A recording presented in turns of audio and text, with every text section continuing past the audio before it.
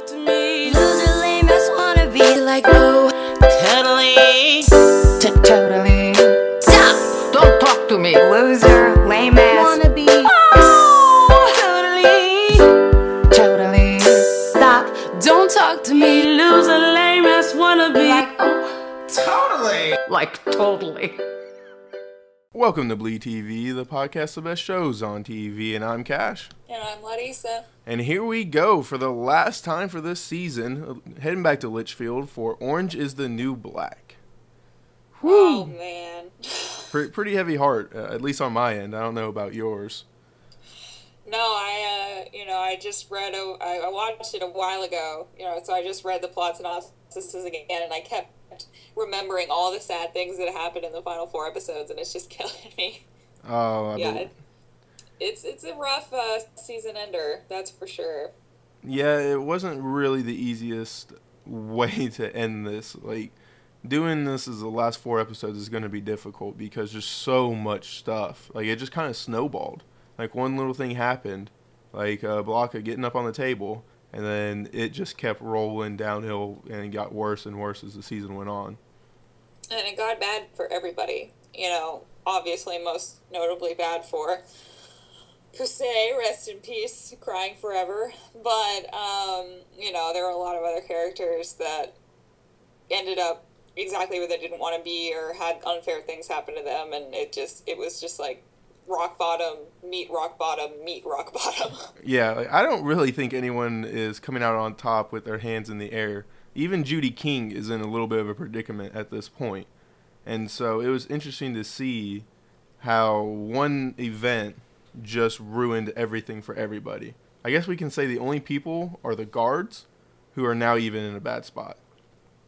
I don't think anybody is scot-free at this point. No. Well, man, so much is going on. Where do you think you want to start?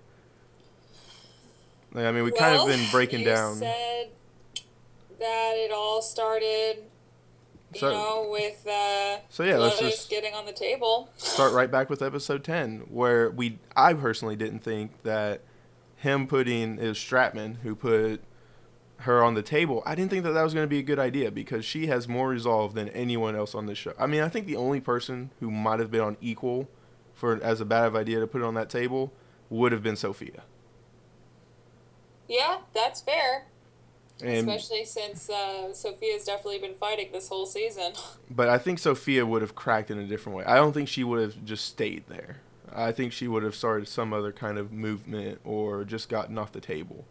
Whereas Blanca is just going to stay here until the end of time. Flores. Why did I say? No. Blanca. It's similar. No. She's, is it Flores? Blanca is Teardrop. Oh, yes, that's right, Flores. Okay, I apologize. But Flores was the absolute worst pick here. And even Chapman ends up getting up on the table for about 30 seconds. You're right. I mean, it was a little under her standing with Flores was a little underscored by the discovery made in the garden. But, I mean, she was there for at least a night. Do you think so? Yeah, because she was falling asleep. Okay, yeah. She was there. She was there for a little bit of time, but I loved how as soon as she got on the table, she had to pee. And it was just like, well, this was immediately the worst decision I've ever made. Yeah, she looks at Flores and she's like, what do you do when you have to pee? And she's like, you go. Yeah. I think it's kind of obvious if you look at her pants and it's just like, those are got to be nice and comfortable at this point in time. God. Oh, no. But were you surprised to see how much the head CO, for some reason I'm blanking on names right now. Piscatella, how quickly he came to bat for his guard? No. I think that it was kind of ramping up all season. He clearly had no respect for Caputo, even though he was polite towards him. And he's always kind of defended his men. And, we have that moment where Stratman makes that decision and he said, I'm going to back you. Yeah. No matter what. So I think he's going to defend his men even if he knows they're not making the right choices. Now, I don't know what he would have necessarily done when he found out about Humphrey causing fights Obviously nothing, because he didn't seem to bother him one bit. Because we have come to find out that he does not view these inmates in any shape, way, or form as human beings at this point in time. No, he doesn't. But the also interesting little bit of information, which I hope we learn more about, you know, when Caputo threatens him after he found out about the fights, he was like done with Piscatella's shit, and he's like, hey, I know why you got transferred here. I know what happened at Men's Max. Well, I mean, I think it's going to have something to do with having sex with the inmates in some shape, way, or form. I mean, I would also assume that. That's obviously, I think, what everybody's thinking. It's just interesting that he would see any prisoner as any sort of human. Well, I think what happened was an inmate raped him, and then he just lost his rocker. You know, they I found. don't think that. Yeah, I think if anything, he raped an inmate. I think they found out he was gay, and they took advantage of that. And because, like he said, when he was investigating Red, he was talking about, you know, your kind of criminal is the one I hate the most. The one that that tries to befriend you, make you like them, get to know them as a person, and then they continue to beat you under the ground. You know, the criminal that hates you right off the bat, that's the kind of criminal I respect. And I think that was talking about his past. Like, he fell for an inmate. And then... I didn't catch that, but that's clever. I think that's sounds correct. Yeah, and I think that they took advantage of him, and then that's when he did something bad. He crossed the line. Now, I don't know if he ended up sexually assaulting the inmate, killing them, beating them beyond a pulp. I don't know. But I think we'll find out. Because I don't think that Caputo is going to have a choice but to reveal this information to get rid of Piscatella. Or use it against him just to keep controlling him. Yeah, well, I mean, it's interesting because Piscatella has made Caputo in this way to where he doesn't respect him. You know, he's always like, no, be hands off. I've got this. Don't worry about anything I do down here. So he kept pushing him away, and now it's gotten to a point to where he doesn't respect him. So, like, he's kind of made Caputo into the kind of boss that he wanted or didn't want. I don't know. Well, I don't think he ever respected Caputo. Even when he came in at the beginning of the season and he was, like I said, very polite to Caputo, I think there was still that note of, you don't know what you're doing, I'm going to take it from here. Well, I don't think it was that he didn't respect him early on. I think it was just he was getting a feel for him or seeing how much, trying to find his leash necessarily. Because I think he wanted to respect Caputo. I just don't know what ended up happening. Well, he's a very internal character. It's kind of hard to gauge what he's actually thinking or wanting. Yeah, because, I mean, he was a reasonable CO or captain until literally the 10th episode. Like, I mean, I was rooting for him. I didn't see him being that bad of a guy or anything. But as soon as Flores was on this table, something switched. You know, he became, these are no longer human beings. I think he kind of always felt that way, probably based upon, like, prior experience, like you said. Yeah.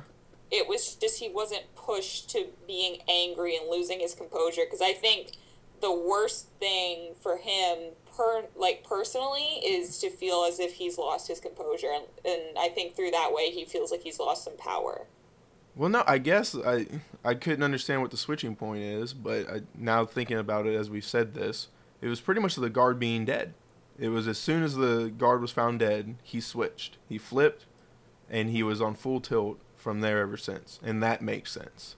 For some reason, I couldn't connect that until literally right now. Right this second. Yeah. But, I mean, do we want to just jump straight into that? Yeah, I mean, like, I thought that was a great moment. Well, I mean, season 8 ended with, or not season 8, episode 10. Was it 10? Yeah. Ended with them realizing that construction needed to change. And we were like, oh no, this is not good. They're going to go through the garden, they're going to find the body. Yeah, and Piscatella was like, well, you know, Caputo can't be found. I'm making the decision. I'll give you the go-ahead. Go through the garden. And then it just starts with the tractor or whatever that kind of machine is going right down the garden. I was like, oh no, we're done. It's over. Yeah, like worst case scenario. And then as soon as the next episode starts up, yep, And how about our favorite construction worker completely losing his cool? I mean, Mr. Sexy lost some sexy, I have to say. Just a little bit or pretty much all of it? Pretty much all of it. I mean, it's just an arm. Why are you throwing up? Like dangling. Like, I mean, come on. If you can't handle an arm dangling from some work equipment, what good are you? I mean, Frida killed 4 men in a year. Like, come on. She's got more stones than you. I mean, she was over there hacking pieces. She's done so much she forgot what she's confessed to and what she hasn't confessed to. Right. And it's so great because, you know, when they find the body, you think that things can't get worse. Oh, man. And then it just keeps getting worse every episode. And even with this one, like, you know, everybody gets to get off the table for the time being because, you know, they've got everyone in lockdown. But that just kind of stirs up some more, especially resentment between, like, you know, all the groups in the prison start to decide that maybe they want to speak out against the COs because of how the COs start treating people when they're trying to find out who killed the guard. Yeah, and I loved Flores and Chapman just standing there on the table like, do we get down? And like the officers look at each other like, do we let them down? Do they stay up there? Oh, man. This is unprecedented. Yeah, and they let him down, which I thought was also another mistake because then you can't put him back on the table. Like, that punishment's over. Nobody puts baby on the table. And this really was the beginning of the end for how this season was going to bubble over. Yeah. Because we start having, you know, these interviews happen. Well, before we jump back to the interviews, I think we need to go back into episode 9 a little bit, or episode 10 a little bit, and talk about some of the other things that were going on. So many things are going on.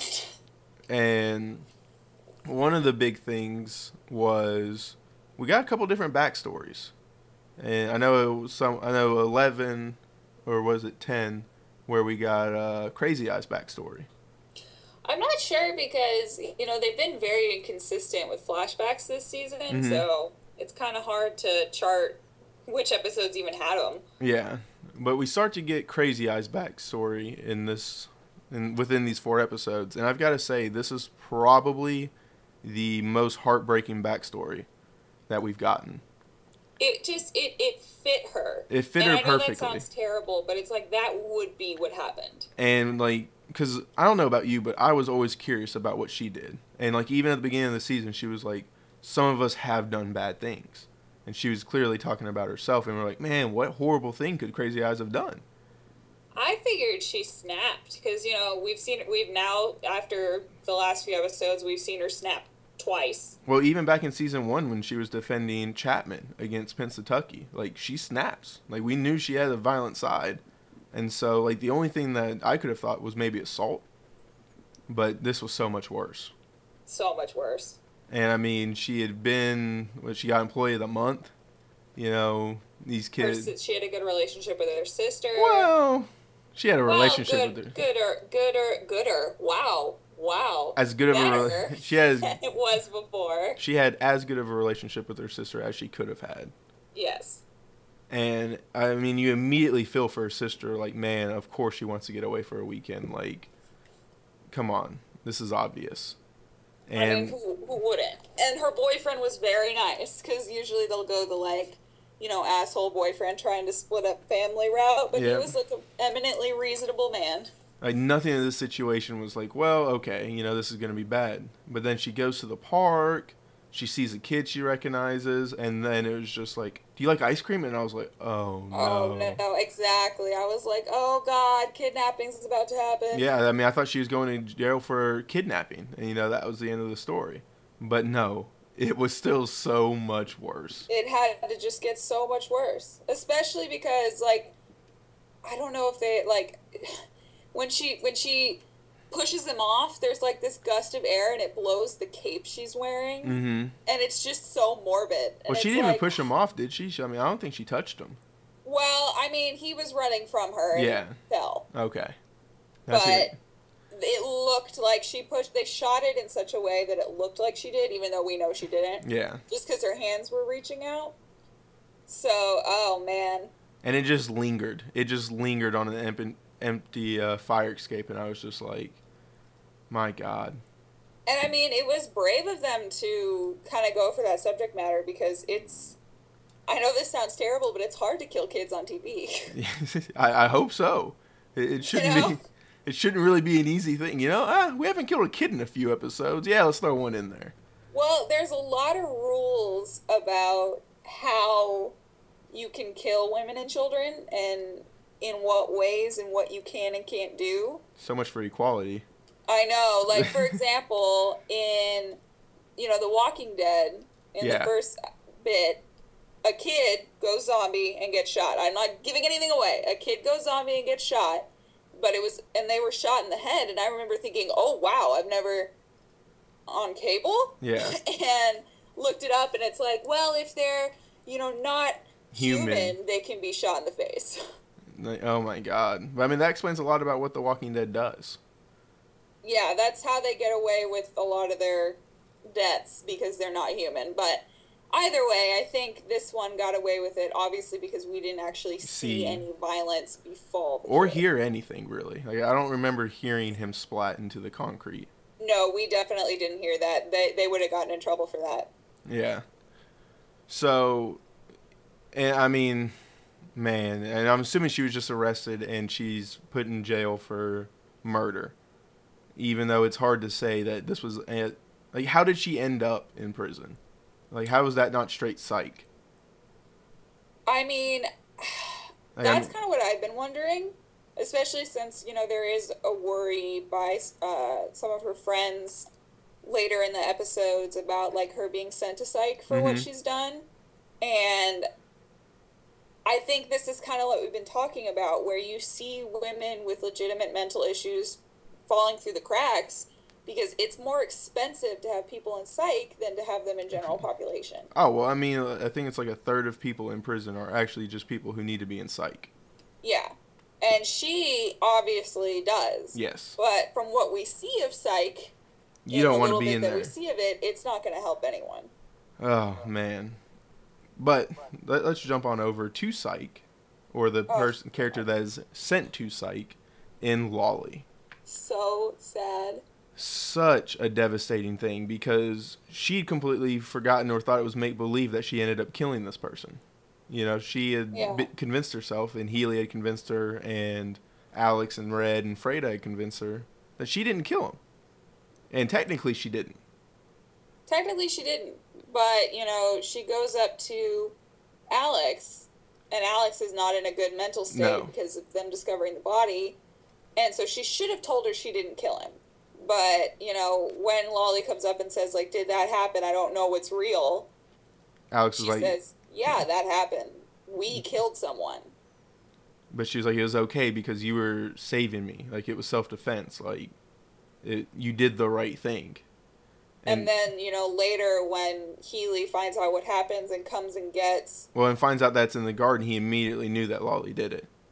Because she had said that to him. And, like I had said before, Healy just wanted so badly to either be right about someone or feel like he'd been successful that he just completely ignored it. Yeah. And thought it was psychosis. And then once he, realizes he couldn't help someone and turns her over to psych, he feels like he's completely failed, and it breaks him. Well, I mean, everyone knew that she was paranoid, and so it was okay for him to easily write off her saying that she killed a guard, because no one knew. There was no register of this guard because obviously he was a hitman and stuff. He came in through the cracks perfectly, and so they didn't see a guard missing, and so it was easy for him to just write it off and just say... I mean, it's true, but... once he realized that it wasn't, like, we see his character disintegrate. Oh, no, I'm absolutely agreeing with that. I was just saying, like, how easy it was to write it off just because she was so paranoid and it was well documented more than anything else. Because it did break him. I could agree with you completely if it wasn't Healy. Yeah. Like, because Healy is so obsessed With just wanting to help that one person. Yes, because he couldn't help his mother. Obviously, well, he didn't know who his mother was, apparently.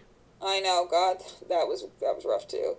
But, so, speaking of Healy, before we get back into Lolly, we have these moments with him where he doesn't want to go back to work. He's feeling defeated. He doesn't like his job. And then he almost kills himself. Mm-hmm. He leaves that voicemail for his awful, awful wife. And it was beautiful. I have to say, it actually was really beautiful, and we get kind of those vignettes of couples together, and it's just going to be so sad coming up, so it's like, ugh. And then he walks into the water, gets a call, thinks it's her, and it turns out to be work, and then it just gets so much worse for him. I didn't think he was going to pick it up. Me neither. I really didn't, because, he let it go to voicemail when he was getting the ice cream. And he was just kind of enjoying life, and I thought he was just going to drop it, walk right back into the water.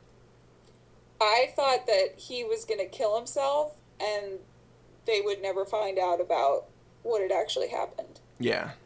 And then he didn't, and I knew where it was going, and it was just so, no one prepares you for just like that one take of him taking Lolly there, and she slowly realizes what's going on. And the horrible part about it is when he goes and gets her in the time machine when they're looking for her, she's so open and honest with him because she doesn't know any other way. She's just like, oh, everybody's looking for me. They're mad at me because I killed that man. Yeah. And just confesses right there and only sees Healy, and I'm just like, oh man, Lolly. And then you have, that scene where most of the time, you'd have scenes like that overscored with, like, sad music. Mm-hmm. And that makes you sad, but it also takes some of the tension out of it.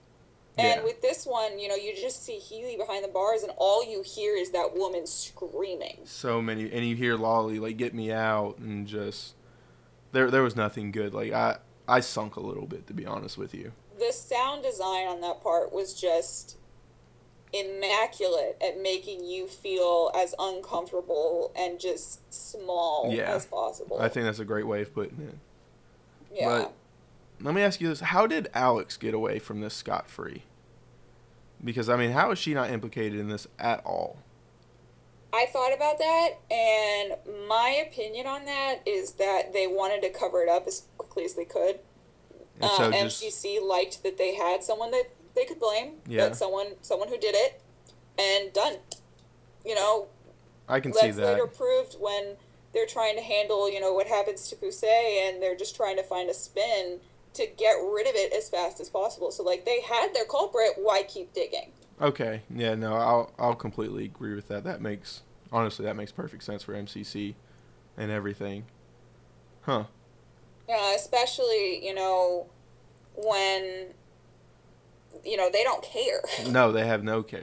As long as it doesn't hurt the bottom line, and because, that's something they can easily just keep sweeping under the rug because no one even knows about it. And we know, obviously, that MCC had some handling in telling at least the COs to back off because, during the interviews and stuff, Piscatella, like, he wouldn't let Red sleep. He thought he had her pinned. He had those keys. Yeah. And she gets let go. And so that just furthers your point of MCC just wants this as quietly and done as quickly as possible. Exactly. So that's why I think that they're going to get away with it. Yeah. Now, Alex did try to get caught with all those little notes, but we'll get there. Yeah, we will get there. But you brought up the interviews, and did you find it interesting, the list of people that they brought in? I thought it was very telling that they picked two people with histories of mental illness. Mm-hmm. Suzanne and Maureen. So obviously, violent offenders. Yeah. But, then again, I don't know really how you bring in Suzanne. Because besides that, nothing on her report would say that she would kill a guard. But it still said that she killed a child. Now, whether or not that actually happened... Yeah. So they're probably like, well, she's capable of anything. But it comes back to, what did Frida's file say that she didn't get called in? Man, I know. It's like, I feel like they only caught her for, like, one murder.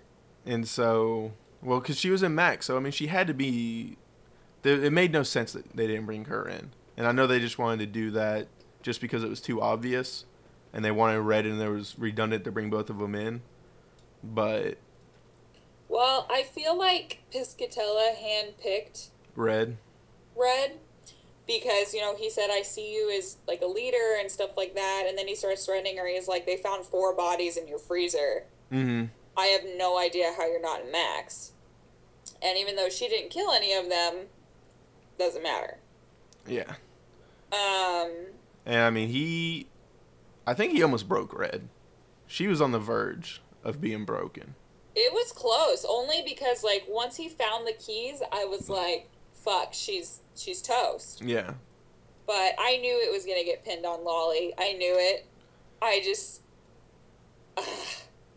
She was the character easily most replaceable. And Especially this season. do you see Lolly ever coming back on the show? Or do you think she's gone for good? I think she's gone, but if she ever did come back, I think she would be I mean, I don't see her just being much kind of different. like a sympathy appearance because she'd be really sad. Yeah, I don't know. I don't see her being much different after Time in Sight. I mean, she might be worse, but... And we did find out that Max is just kind of right down the hill. I mean, they just said down the hill over and over again. They made it seem like it was a very close relation. So I guess it really is, like, right there. Which is odd. I don't know how I feel about that. How big is this compound? That's my question. We do not know. And then we have so many other things. The movie night. I mean, from this point on, the race relations were awful. Yeah. Like, I mean, you could feel them bubbling up over and over again. But before that, we had, was it Maurizia? Yes. Flocka's friend? Yeah. She's sitting there like she is completely broken, just a shell of herself. And I'm sorry for that. I keep using the word broken, but that's essentially what's happened to all of these characters. They're just shells of their former selves. I think we're all a little broken after this season. I mean, by the end of it, yes, definitely.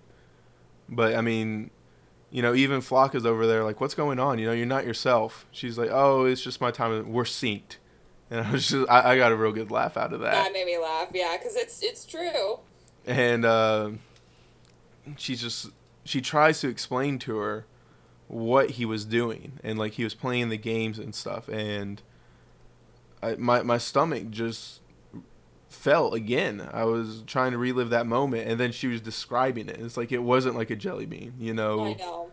And like you feel the paws and stuff. You could feel its little feet. Oh, man. And the thing about it is that, we have the guards assuming that Humphrey raped her. Yes. And then we have Flocka assuming that he raped her.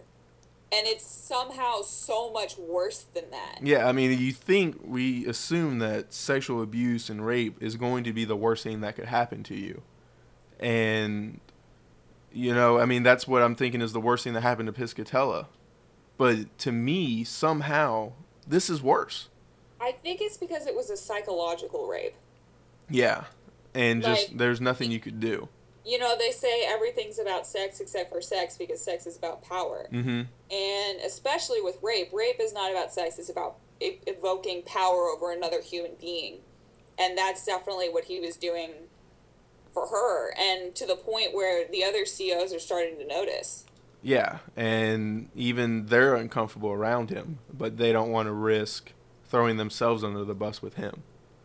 Or, they're recognizing that Piscatella isn't going to hear anything they say because he's going to support what his, guys do to a fault. Yeah, so, I mean, it's good and bad that they know Piscatella has their back. Yeah, And, that's true. And this guy is just getting worse and worse. And, I mean, this season really painted a bad picture on the vets. Now, I mean, there's a lot of terrible things for vets. I mean, you have the 22 push-up challenge where it's for vet awareness because 22 vets are committing suicide every day. And Yes. This is kind of amplifying that by just showing them as only being messed up in the head. We don't have really any good vets on the show. Yeah, I talked about this a little bit, either last podcast or the podcast before, that the portrayals of vets this season is very, very problematic. And a lot of them are pissed for good reason. Yeah, I mean, later on when, we've got Dixon talking to Bailey, and he's trying to kind of comfort Bailey, and then he's talking about war, and he's like, well, war does stuff to you. Like, eventually you'll get bored enough to make a village boy juggle live grenades, and then talks about strangling a girl after he raped her, and all this shit. And it's like, okay, no. Like, this is This is a particularly disturbed human being who just happens to be a vet. Yes. And the way the show went, especially with having Humphrey, who's just as bad in his own way, Oh, Humphrey's worse. like, it just shows, it just kind of makes it seem like they're all that way. And, you've got the girl who's reasonable, and the other guy who's kind of reasonable, Stratton or something like that. Stratman. But they still all have a hive mind. Yes. And it's like, it's perpetuating the idea that all vets will let the few bad vets do whatever they want just because they support each other, just because they're vets. It's like officers right now, really.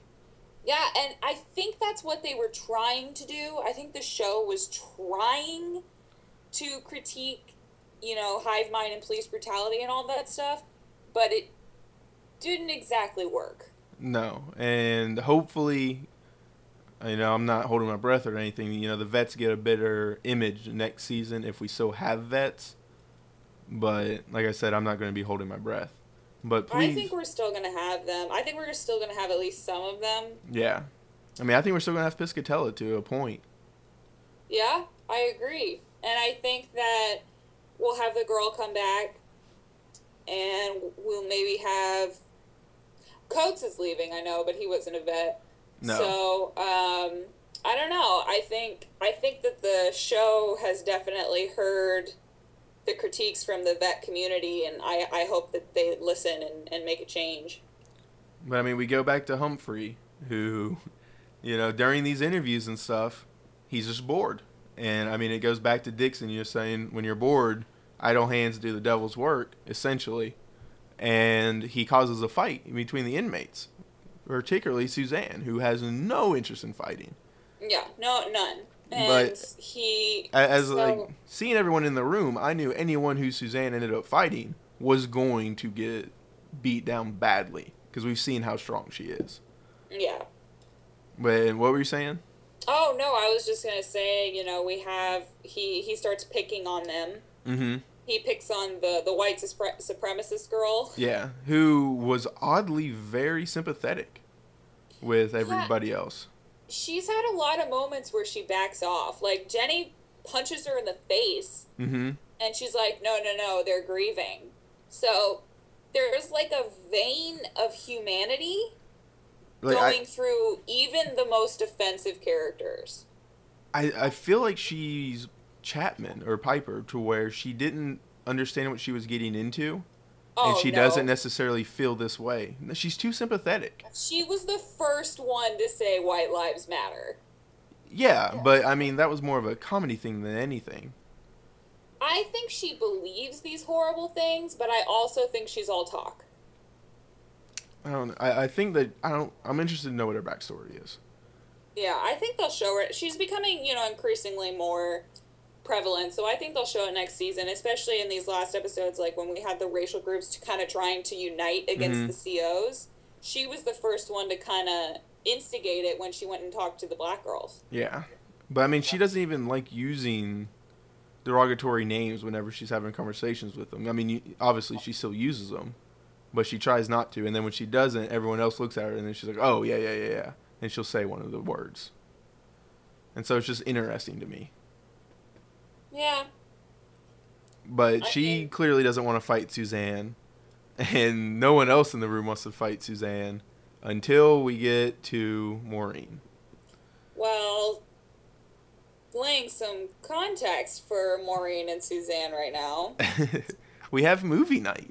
We have movie night, which, as I was telling you earlier, that scene was so uncomfortable for me.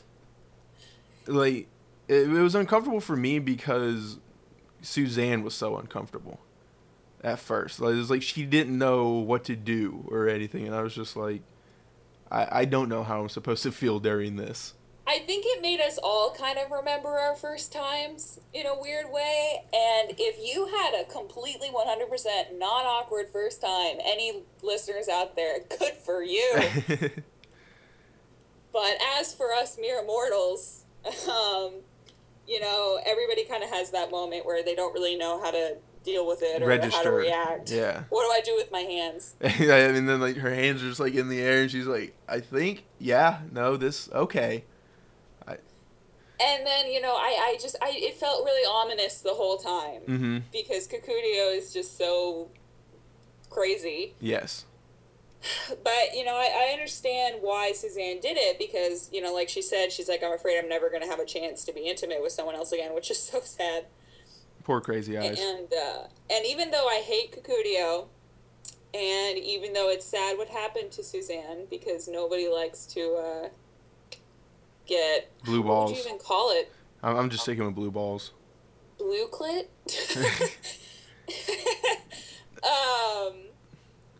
Yeah, I don't know. What do they call it? Blue legs.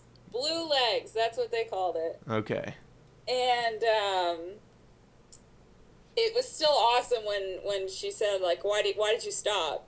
And Maureen is like, I wanted you to know what it felt like to be left in the middle of the woods. And I was like, oh. Savage. Burn. Call the fire department. We've got a fire. Apply ice immediately. Oh, man.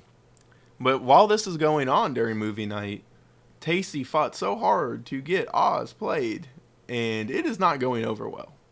The Wiz. Yeah. It's, now I have to say The Wiz, it was a very important piece of cinema, but like a lot of old musical-esque movies, it has its silliness. I don't know why I'm calling it Oz, but yeah, definitely The Wiz. It happens in Oz. Okay. Points for setting. Yep. And we have the white group of people just being racist as hell. And, we have that moment where Judy King doesn't come to the defense of her fake girlfriend. Doesn't come to the defense. She doesn't even come to the movie. Well, she walks in and immediately walks out. Yeah. So. It's like, well, this isn't the film I wanted to see. So, I mean, there's that issue. And I knew that once she was pushing for that to be shown that was going to be an issue. Oh, I mean, obviously. Yeah. And, good for Caputo for letting it be played, but shame on Caputo for not trying to get a little bit more security or anything in there, not thinking of the repercussions that were going to come with it. And it just showed how much. He's got a lot on his mind. Yeah, but he's not. He's got a lot on his mind, but he's never thinking about anything. That's like a perfect description of his problem. And he's picking the right battles, and he's not picking the right battles. And I mean, there's a lot, and hopefully, I think we'll get to it in due time. Yeah. Oh man, I had something I was gonna say. But okay, well, we see Judy King, and I really lost a lot of respect for her. Like, I mean, started off low on her, came high, and now we just see she is 100% selfish. Well, I started to like her when, they had that scene with Caputo where they were convincing him that they were a lesbian couple. Mm-hmm. And I thought that was hilarious. They're like, oh no, we are 100% in love and holding hands and stuff. And Caputo's like, well, if I don't see some PDA happening every time I see you, yeah, I'm going to come down on your ass so hard. And so at that point, I was still loving her, but I think that the movie night was the beginning of the end for her character. Yes, I would think that. But they even try to give her a little bit of love, you to love her again when she talks to Poussey. And she's like, oh, yeah, no, you've got a job. And this isn't the bullshit number I give to everybody. This is the direct line to my secretary and whatnot. And you're like, yes, here we go. That scene made me happy, but it also tipped me off for what was eventually gonna happen. But anyway, yes, that was a nice moment. But then we have, when they're in lockdown after they find the body, she has the threesome with Luschek and Yoga. And Yoga Jones. And though funny, also uncomfortable. Completely uncomfortable, because I was like, man, could we find 3 people I less likely want to see in a threesome? Like, I don't know if we could. Like, even on that show, I think we could have picked any 3 other characters. And I know a lot of people probably say, like, Boo and the older Hispanic woman, or no, the older white woman who just kind of looks tan. I think I would have been more okay with that. Yeah, because, I mean, they at least... I mean, I don't know. They talk about it okay, naturally. Like, Yoga Jones, like, I just never wanted to imagine her having sex. Like, at no point in time. But it's funny because that scene ended up giving you, like, this amazing dolly shot of, like, Yoga Jones naked, looking fucking traumatized, and then Luschek on the ground with no pants, like, looking fucking traumatized. And then there's Judy King in a bathrobe drinking coffee and reading a magazine like this is a normal Tuesday. Having the time of her life. Like, oh, man. I haven't slept like that in years. And it's just like, oh, Jesus, Judy. What is going on? And just later when Yoga Jones is like, I'm so depressed. She's like, oh, shut up. Oh, that's just because the Molly burned out all your serotonin. You'll be fine in like a month. Not only that, it's just like, here, have some of your seltzer water. You know, you'll be okay. And then Yoga Jones is just sitting there like, I've completely sold my soul to the devil. Like, and that's when she actually kind of comes back to her character because, you know, she starts telling Judy, this isn't okay, the privileges that we've had. And, like, especially when Judy, you know, after the whole issue goes down that we'll get to later, they try to backtrack Judy's paperwork to make it seem like she got out earlier. Yeah, she got out the day before. Yeah, and Yoga Jones is like, hey, you're a celebrity. You have a platform to tell the truth. You can do something. And Judy's like, I don't know, it was so fast, I don't know what happened. And she goes, yes, you do. And not only that, it was just like, she was like, well, technically I wasn't even here. And so, you know, that Judy is in a tough spot now. I truly believe she should say something. But I don't know the repercussions that happen if she says something when the prison says that she was already released. I think that that's going to be a big question next season. Mm-hmm. Because, you know, she's on her way out right now when she gets caught up. And this all depends if she gets out of prison. Well, she's on her way out when she gets caught up in that mob, but I think she's going to get out. And maybe, like, it may take an episode or 2, but I think she'll get out. I don't know if she gets out. A big question will be whether or not she says anything. I'm going to be honest. I don't know if she gets out. I think the biggest statement that can be made is her dying when she was released the day before. Oh, I don't think that's going to happen. I don't know. I mean, we've got more prisoners coming into the prison and everything. Like, yeah, even more. There's a lot that can... I still think... I personally believe Judy's not going to make it out of the prison. Because... No, I don't think they're going to do that. I think that they're going to let her out to see... And I think she's going to tell the truth, and that's going to be like a mid-season... oh my god moment or something like that. I mean... That's going to be next season sticking up the body. Maybe, but I mean... her dying in prison, I think, serves the biggest purpose. But I would strive to agree with you, but I don't think they'll do it. I don't know. I have faith in anything at this point because the show is on full tilt by the end of the season. I'm trying to think of some things before we get to the ultimate sadness of all that is the show. But we also have Pennsatucky completely forgiving the old guard. Coates. Yeah, Coates, who is no longer, or is quitting and everything. And that was a interesting scene. Well, it's kind of a couple episodes over the course of that happening. Well, yeah, I mean, we talked about it a little bit and how she almost lost her friendship with Boo and everything, was able to rehab that. But it was this episode where she 100% forgave him and actually kissed him. I think she's lonely. I think that got to her. But, you know, when he kind of beginning assaults her again, I think, you know, that's when she agrees that he doesn't need to be around her. Yeah. But she said she'll miss him. And it's like, that's the thing about her character. Like, because of the way she's lived her life, she's kind of okay with a lot of things that normal people wouldn't be okay with. Well, no, it wasn't being okay with it. You know, she absolutely 100% did the right thing in forgiving him. Because forgiving is not making anything okay or whatnot. Forgiveness is for yourself. And so... And that's what she said. She said, I forgive him for me. Yeah. And that was the important thing. But she by no means was accepting or wanting it to happen again by how she was like, yeah, no, you definitely need to go if you need to.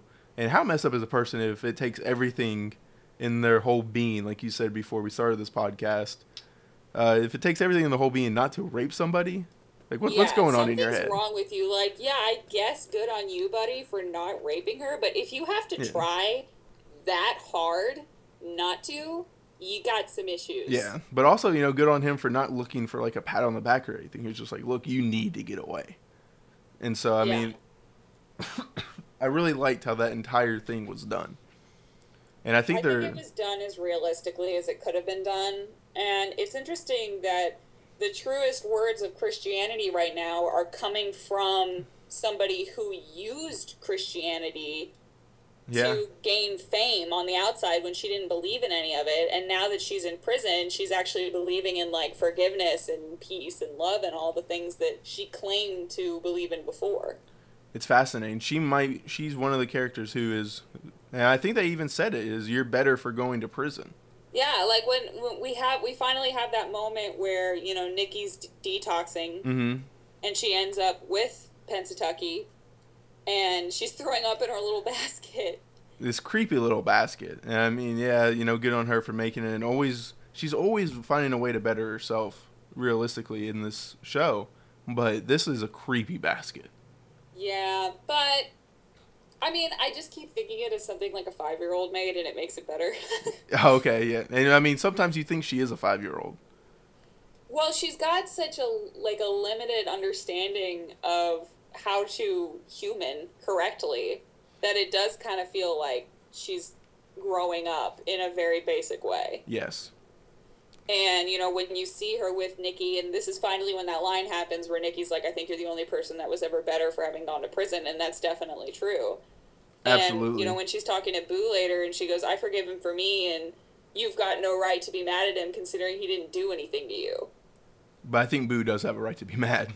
I know, she does. Yeah. But, no, later on I she know. walks up to him and she says, we're okay because she's okay, but if not, I will blah, murder blah, you. blah. I will literally murder you. And I will end your life. Way to go, Boo. And I didn't like Boo at the beginning, but, I'm really a big fan of Boo. She's a lot of characters that I like now that I did not like before. That is very true. And, I mean, oddly enough, one of the main people was Poussey. She became my favorite character on this show. I don't know if we're ready. I don't know if it's time. I mean, we've got a lot of different things going on. We've got I said that Caputo was picking the right battles, but not necessarily always. And one of the battles that he picked that was the correct one was Sophia. He worked hard to get her out of prison. Or not out of prison, but out of Mac. Yeah, you see the sister getting herself into Max, and then into the shoe. And then once she's down there doing everything in her power to contact Sophia, and then one day when she's going to exercise, they actually make contact. Just like, I've got corns. I've got a messed up back. Just, any little thing she can do to spot her more time is like, almost I was waiting for her to be like, I have Tourette's. And, this is my trigger word. Sophia. That would have been great. And she finally gets caught, when she goes to because they do talk to each other for about a second. Which was nice to actually hear some hope in Sophia's voice, because I really like that character. But, she finally gets found out when she goes to the shower and accidentally sneezes, and out pops the cell phone. And I thought, oh God, it's over. But then Caputo finally does the right thing, even if it's not up front. Yeah. And, takes a picture of Sophia and gives it to Danny. Mm-hmm. And I love when he tells her, he goes, you should be careful with that. It was up a nun's vagina. He's like, you could have watched. He's like, I didn't want to do anything with the microchip and stuff. And like Danny's like sitting there with napkins trying to figure out how he's going to do all this without touching it. And I thought so, we have, sends it to Crystal Versette, and Sophia finally gets put back into general population. And yet again, a shell of her former self. But we do have that really nice moment where Gloria scares all the Latinas out of the salon, and then puts Sophia's wig back on. And gets her back into a nicer place. Yeah, like they go outside when she hasn't seen the sun in a long time, and We can add transphobic to all the phobias of the white group. Yep. Definitely. And just hearing them dog on her from a distance and stuff was just like, that was heartbreaking. Well, it was hard to watch because in every previous season, That's never really people been are terrible to her all the time, but she always fights back, and Yeah. she didn't there. And it was an issue, but it wasn't always that big of an issue in the prison. But now it's like front and center. And I don't know how I'm feeling about that.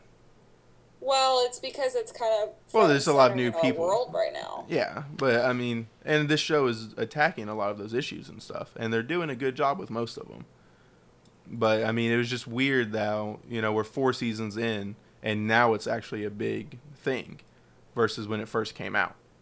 It kind of feels like. Did you ever see the movie Zootopia?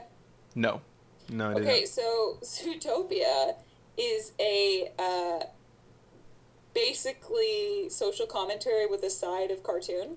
Well, I mean, there's a great thing. I hate to give another YouTube channel or something a shout out, but the Film Theorist does a thing on how it's talking about racial issues through drugs in Zootopia, and how the predators are black people and the non-predators are white people trying to keep them down. I mean, that's definitely what it is. But there's this moment that goes a little sour. Like, it generally does a good job, and like I applaud them for trying to tackle it. But like Orange is the New Black, it takes on too many things and drops a couple balls. There's a moment where the main character Bunny, is talking to a predator, Uh-huh. and the predator calls her cute. And she goes, "Oh, it's okay when other bunnies call each other cute, but it's not really okay when you do it." And it's like, I get it, but it was so on the nose and kind of awkwardly done and out of nowhere. Yeah. And it's kind of how, for example, like the whole vet thing is on Orange is the New Black. Like when you're trying to take on every issue, you can't accurately depict all of them. Yeah. Sometimes you're just reaching for too much. You got to fight a few certain battles, and hopefully you pick the right bigger ones. But at least Sophia is out Yes.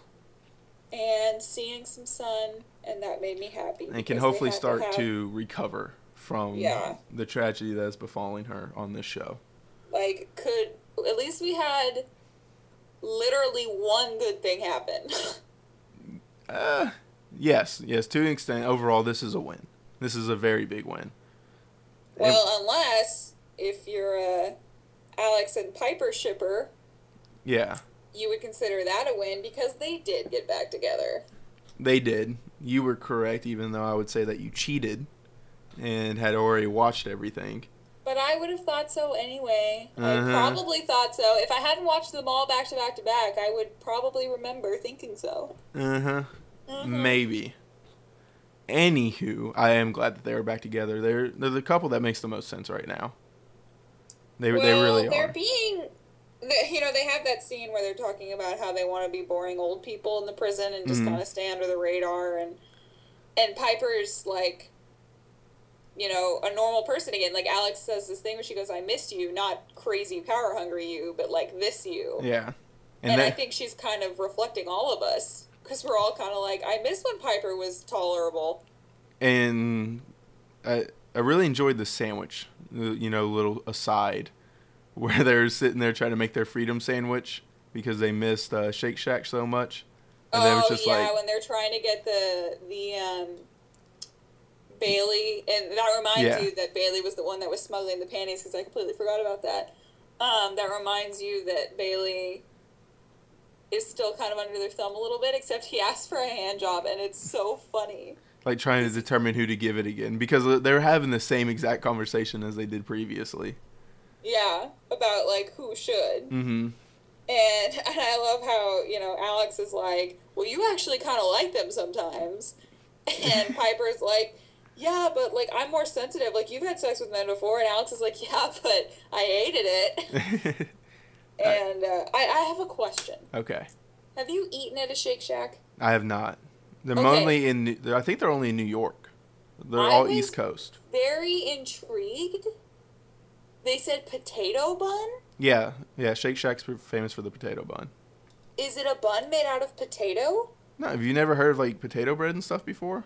No. Like, yeah, you can get it at the grocery store and stuff. It's a little bit softer. It's delicious.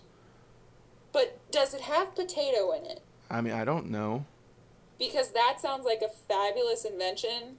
And if it has not been made, somebody literally needs to make like 2 baked potatoes and then a burger in between, and then you just eat it like that. That sounds majestic. That sounds impossible. Like, you know, like that would be so thick that biting through potato and bland. You know what? Now, I mean, if you did like a I'm mash. dreaming here. I'm having a dream, and you're just stomping all over it. Oh yeah, I mean, like if you want to do like mashed potato, like those potato cakes, like where you take leftover mashed potatoes and pan fry them, I could hop on board with that. Well, then, yeah, let's do that. Okay. But no, potato bun is a real thing. It's a little bit softer than regular bread and everything. Delicious. Okay, wow. But yeah. Anywho, as we steamroll past that, you know, we're talking about Bailey, and we get his backstory. Oh, Which- Bailey. Was Oh, little bales. Were you a bales little- of hay. Were you a little confused that we got a guard's backstory at first? At first, not after what happens. And I mean, he's just painted as, you know, your average white person, you know, gets to make mistakes. And yeah. And the cops screw with him before they let him go. Yeah, I mean, it was pretty much exactly what you would imagine his life being. And he has, like, the traditional good boy response where he's, like, trying to get himself in trouble. Mm-hmm. And that was cute and Yeah. funny. And then, you know, we see him on the water tower where they're doing things any normal teenager would do. And, you know, we have that moment where they're egging houses. I mean, I would call his life 100% average, Yes. you know, in the terms of his surroundings. Yes. And that makes you just want to be like, okay, you know, he's just not a bad guy. He had a few unfortunate bounces. And they've Which landed, is... Go ahead. and they've landed him in a worse spot every time. And this is unfortunately just another unfortunate bounce. I think that, you know, he's a very middle America dude. Like, you know, we see him working at, like, an ice cream stand. So, clearly, he's the kind of person who will probably bounce around from Walmart, mediocre Target. job forever. Yeah. And so that's how we ended up here. But, you know, we have that moment where Caputo's talking to him, and Caputo's like, you're too nice for this. And this is because where you get a sinking feeling in your stomach, like this is going to something's leave. gonna Yeah. happen. Yeah. At least it did for me. Well, because Bailey was not okay with the way Piscatella was acting. Yeah, he even told he told Caputo about the fight. And that's when Caputo was prompted to say that to Bailey. And like as you were saying, like he just talks to Bailey like, look, get out of here. You know, I thought he was gonna fire him on the spot, and just be like, hey, you know, this sucks now, but in the long run, I'm doing you a favor. And I really wish that would have ended up happening, as I'm sure everybody else does. Because he would have done him a favor.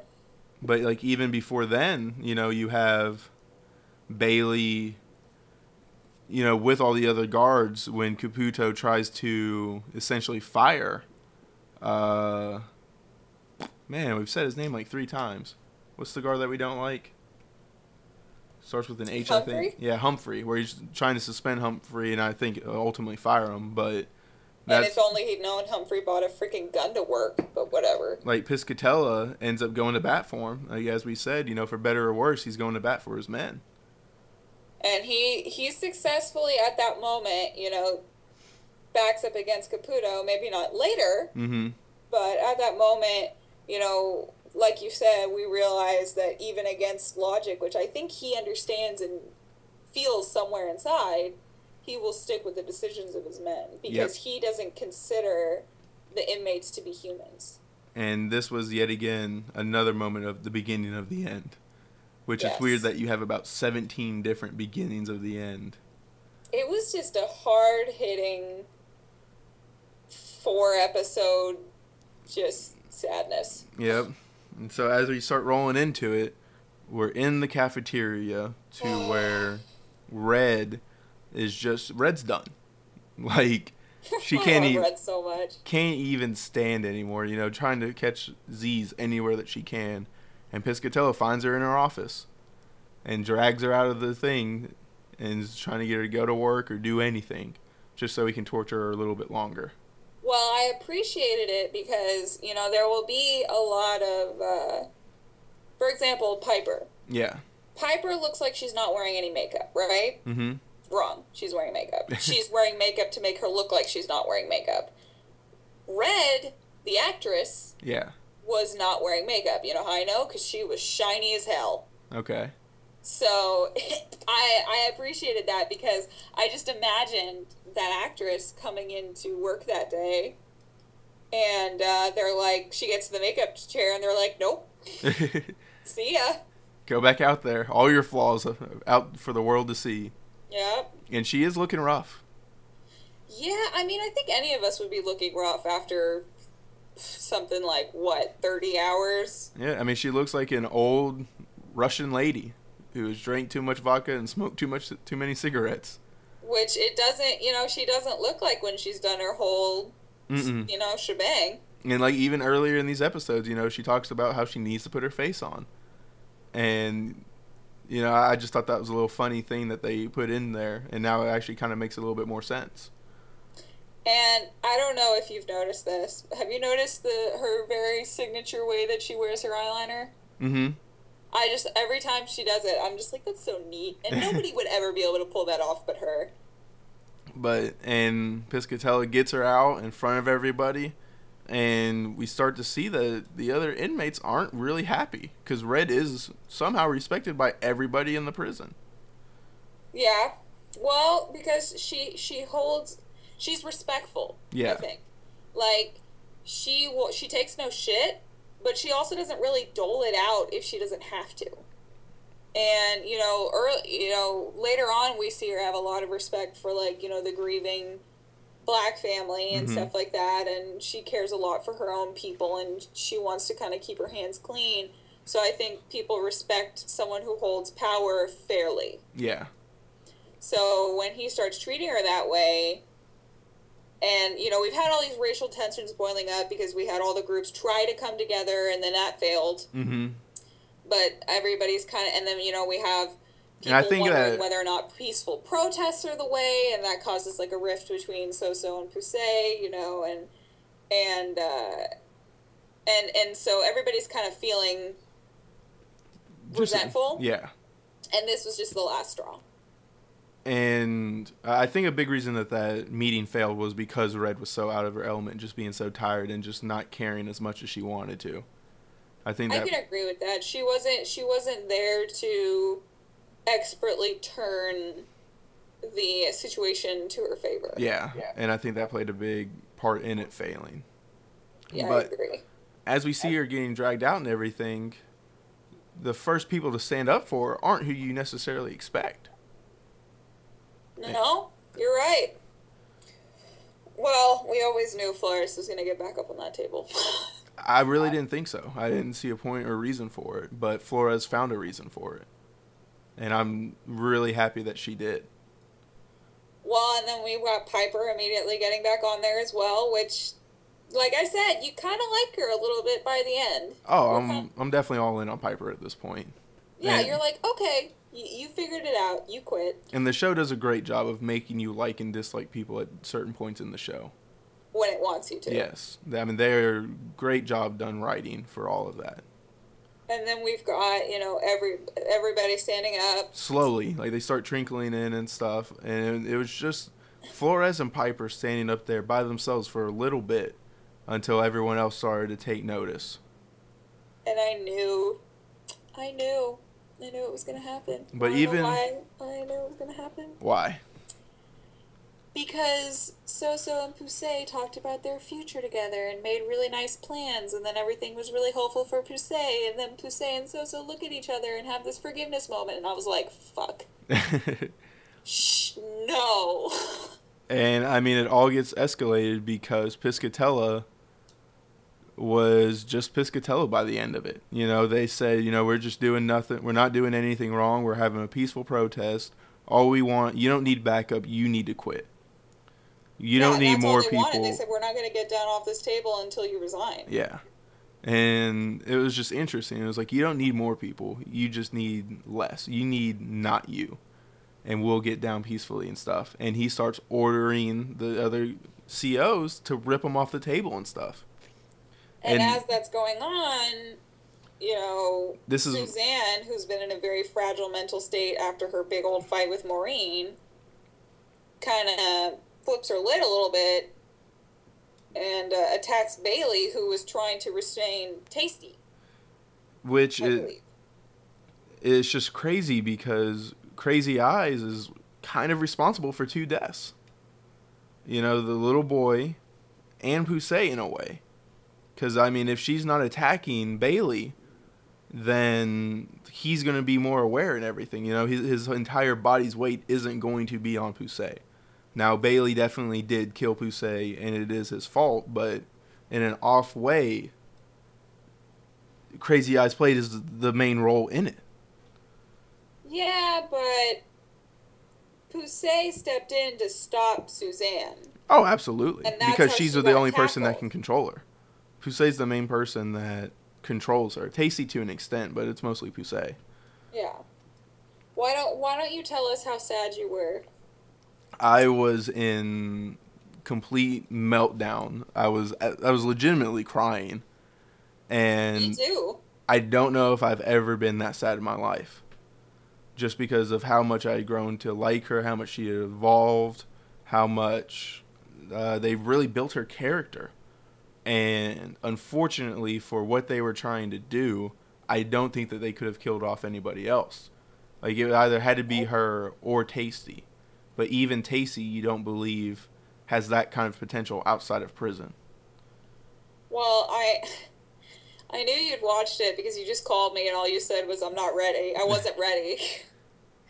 And I said, I hate to break it to you, but the next episode just adds insult to injury. And you didn't think it could get worse than Tasty literally scream crying next to her best friend. Oh, man, that was extremely difficult to watch. And great job by Danielle Brooks, the actress, for just being able to go 100% raw. Well, it was just that whole sequence was so confusing and tough and shot really well because, you know, it really did give you a sense that while she was suffocating, it was such chaos that nobody knew. Yeah, no one realized what was going on. And, I mean, I saw Game of Thrones before I saw this episode, and one of the things I was patting Game of Thrones on the back for was Jon Snow's, you know, almost suffocating, when there's all this oxygen and stuff around you, you know, nothing's holding you down or anything, but there's just no air down there. It's like being drowning in 2 inches of water. Yeah, I mean, pretty much that. And, like, you see the fear in his eyes and stuff. But the problem was I never thought he was going to die. But as soon as Poussey started choking and stuff, I knew she was going to die. And, like, you just start slowly see her change colors. Her voice gets weaker. It's like, I can't get off. And you're just like, oh, man. That was one of the hardest things I've watched. As soon as she said, I can't breathe, I knew she was dead because it mirrored the murder, you know, of that black man. Eric Gardner, I believe. Who was also asphyxiated. Yeah. And I knew. Like, I mean, you knew they were trying to hit a nail. And they did. Because, you know, the whole thing with, you know, the Black Lives Matter movement and all that is just like, stop killing us. Yeah. Stop making it okay for us to die. And that's the big commentary of the last episode, because we've got MCC trying to find a way to spin it by lying. By making it okay.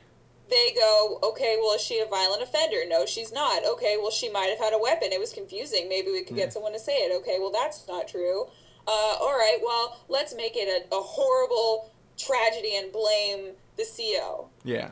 And even while they're trying to blame Poussey, Caputo's like, she's 90 pounds. She's nothing. She's not a violent criminal. There's no way that this is her fault. Yeah, she had a gram of weed in her pocket. That's what she got picked up for. And they're like, well, if you're not going to help us, you should probably just leave and we'll brief you. And I mean, it's just the fact that at no point in time did Caputo call the police or try to call them out on anything. It was where I hurt and lost, or Caputo was lost on me. Well, and then Pusey's body Laying there on the cafeteria floor for like 24 hours. It was a long time. You know? Like, they're so determined. It was about 12 hours, I would say. Yeah, they're so determined to pick their timing that they just let her sit there. Dead in the middle for anyone to have gone back and seen. And then the worst part was, when the cooking crew comes in and she's still there, and then the guards are like, "Oh God, she's still there." Yeah, and no one knew. It was like, how did nobody know? Oh man, it was. It was and then, awful. like I said, the last episode was so rough because we get those flashbacks. And when... just how happy Pusey is, and like free and caring, and it's like, man, this is still who she is in prison. Like, I mean, how has she not lost this? And she has this, wonderful night where she has like an American adventure. Yeah, I mean, she gets lost and she ends up talking to, the what is it, the Crimson Tide, I think is the name of that drag queen. And she goes to this club, and people kiss and share and eat, and it's odd, but it's also lovely. Yeah, she gets separated from her friends. She ends up meeting the fake monks, and they smoke together and they talk about life. And just so much beautifulness, and like even the closing shot of just her smiling, breaking the fourth wall, looking at you. Yeah. It's like, even though she's smiling, and I'm getting goosebumps right now thinking about it, even though she's smiling, it's like she's daring the audience to say that she's not a person. Mm-hmm. Like, I dare you to have just seen what you saw and say that I deserved what happened. Yeah. It's like the most beautiful, subtle, intricate way they could have commented on, like, the social tensions happening in the world right now that I think the show could have done, and I applaud them for that. I can't get over how well done that entire 10th episode was. Even though, how 13th. difficult. Oh, 13th, yeah, I don't know why I said 10th. But, man, the whole end sequence, and just like how they were splitting back and forth from the flashbacks and stuff. Well, the thing that was so interesting is, so backtracking a little bit, 4 things kind of really, really happened in that episode. They're not saying anything. Mm-hmm. And then we've also got Bailey, who, there's that horrible part where he goes, "Is she going to be okay?" Yeah. He doesn't even know she's dead, and he is a wreck. Like, nobody could torture him more than he's torturing himself. No. And then MCC goes and tries to make it seem like he violently killed her, which didn't happen. No. Yeah, I mean, like, they're bringing up his Rambo Christmas or Halloween photo and stuff, and it's just like, how ridiculous are y'all going to get? And then, when Caputo, like, Tasty's been trying to get Caputo to call people all day, and he does end up calling Pusey's father, but not until it's too late. Way late. Yeah, not until it's too late. And then he has the press conference, and there's nothing he could have said that was right. No. For everyone. Like, I agree that he shouldn't have hurt Bailey and said all those things about him, and I agree that he said he wasn't trained, because he really wasn't. No. He was a nice kid who didn't know what he was doing, but he didn't call it murder. No. And he didn't call it what it was, and he didn't tell the whole truth, and that's why Tasty loses her mind. The problem is the system failed Bailey. The system truly failed Bailey. And then the system failed both of them. Yeah, it failed a lot of people in the show. But for like this instance, like it failed Pusey in the fact that she's in prison for a minor crime. And then it failed Bailey because it didn't allow him to be trained properly to do these situations. And he was easily manipulated by the more experienced guards, which can happen anywhere. but he still murdered her, and he still has to be punished for that, and he isn't. And then Caputo kind of has this whole deal about, everybody thinks that since it's a minimum security women's prison, we don't have any problems. And that was a weird speech. He kind of speech. picks a weird moment to feel bad for himself. Yeah, that was a weird argument that he was trying to make. I didn't really like that at all. I don't think we're supposed to. I think, he's trying to stand by his men. Mm-hmm. He just did it badly. It was like I said, he's picking some battles, some right, and like he was doing the right thing by sticking by his men, but he didn't do it in the right way.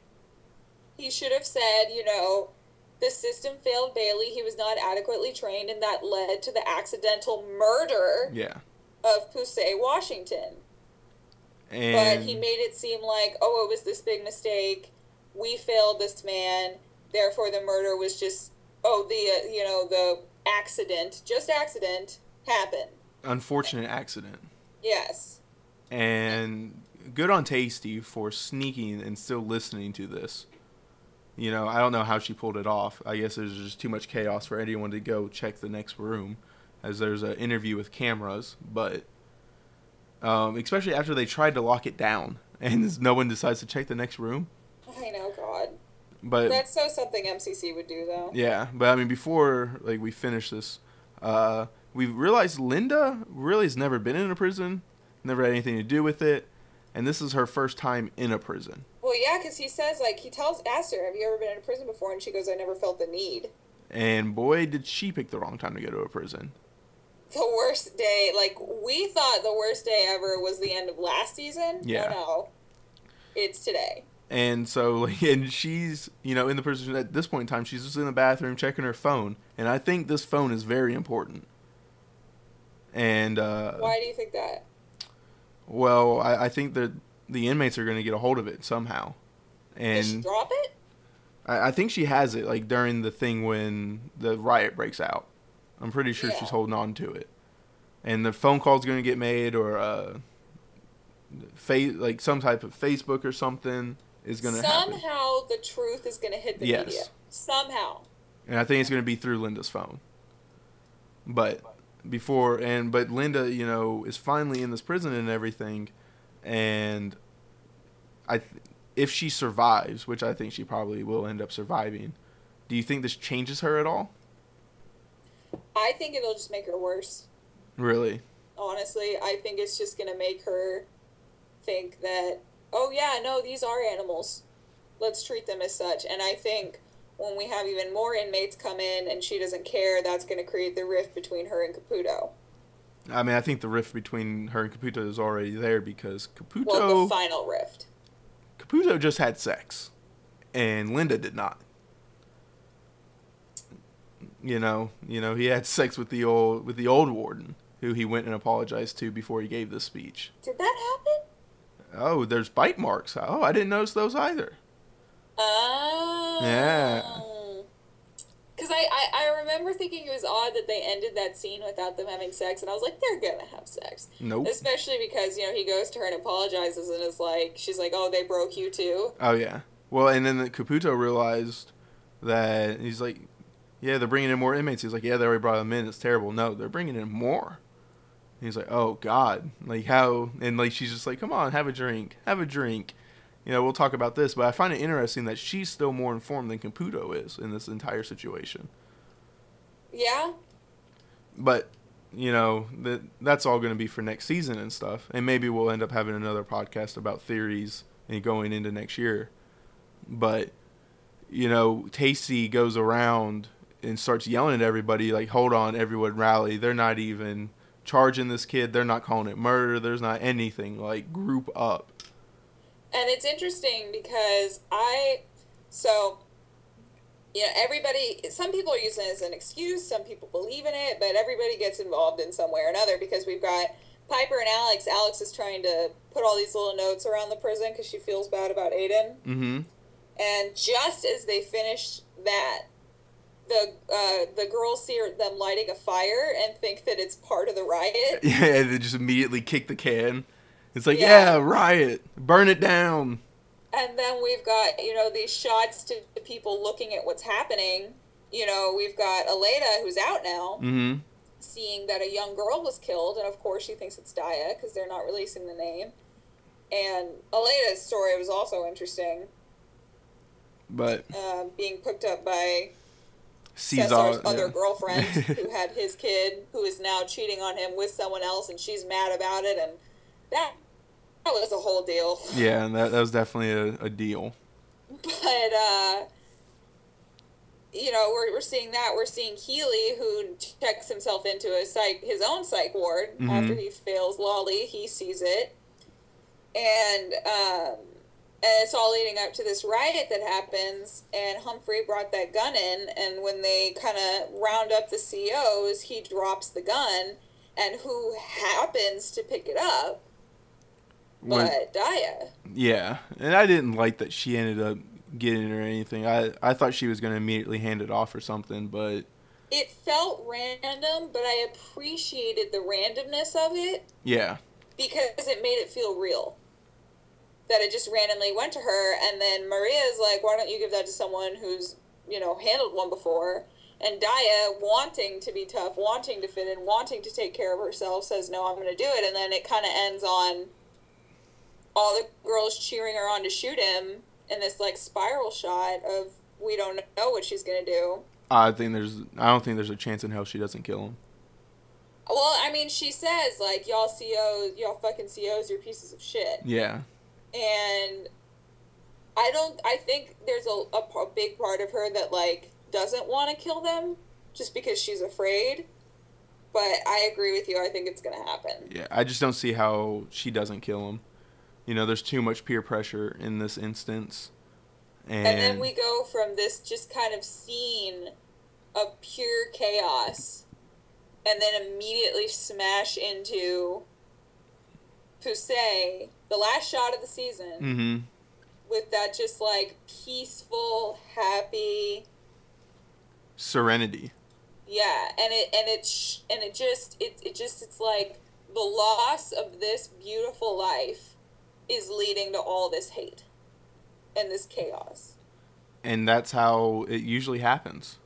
You know, I mean, something so innocent and, well, I mean, I guess in this instance she's not innocent because she broke the laws in prison, but something that's pure and beautiful always is going to lead to such disgust and anger in these riots.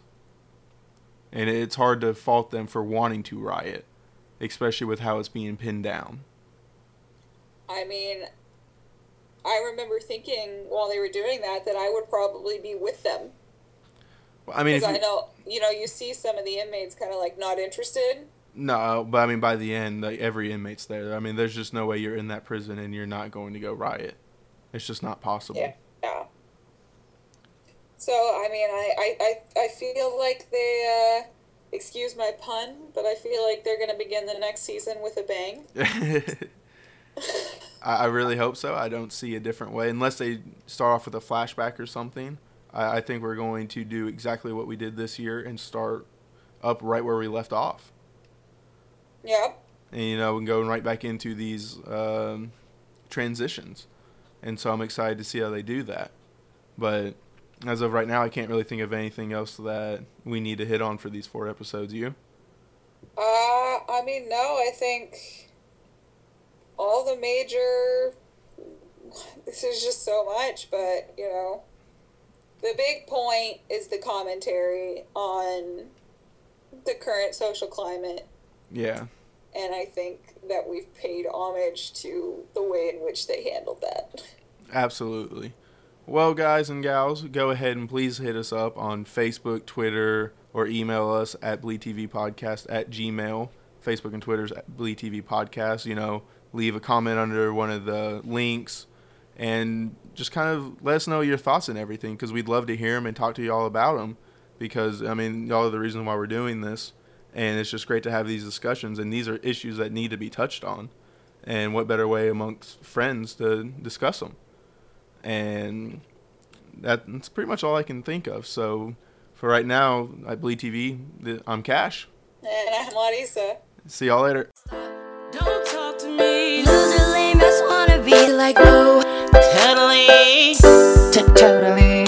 Stop! Don't talk to me. Loser, lame ass. Wanna be, totally. Totally. Stop! Don't talk to me, loser, lame ass wanna be. Like totally.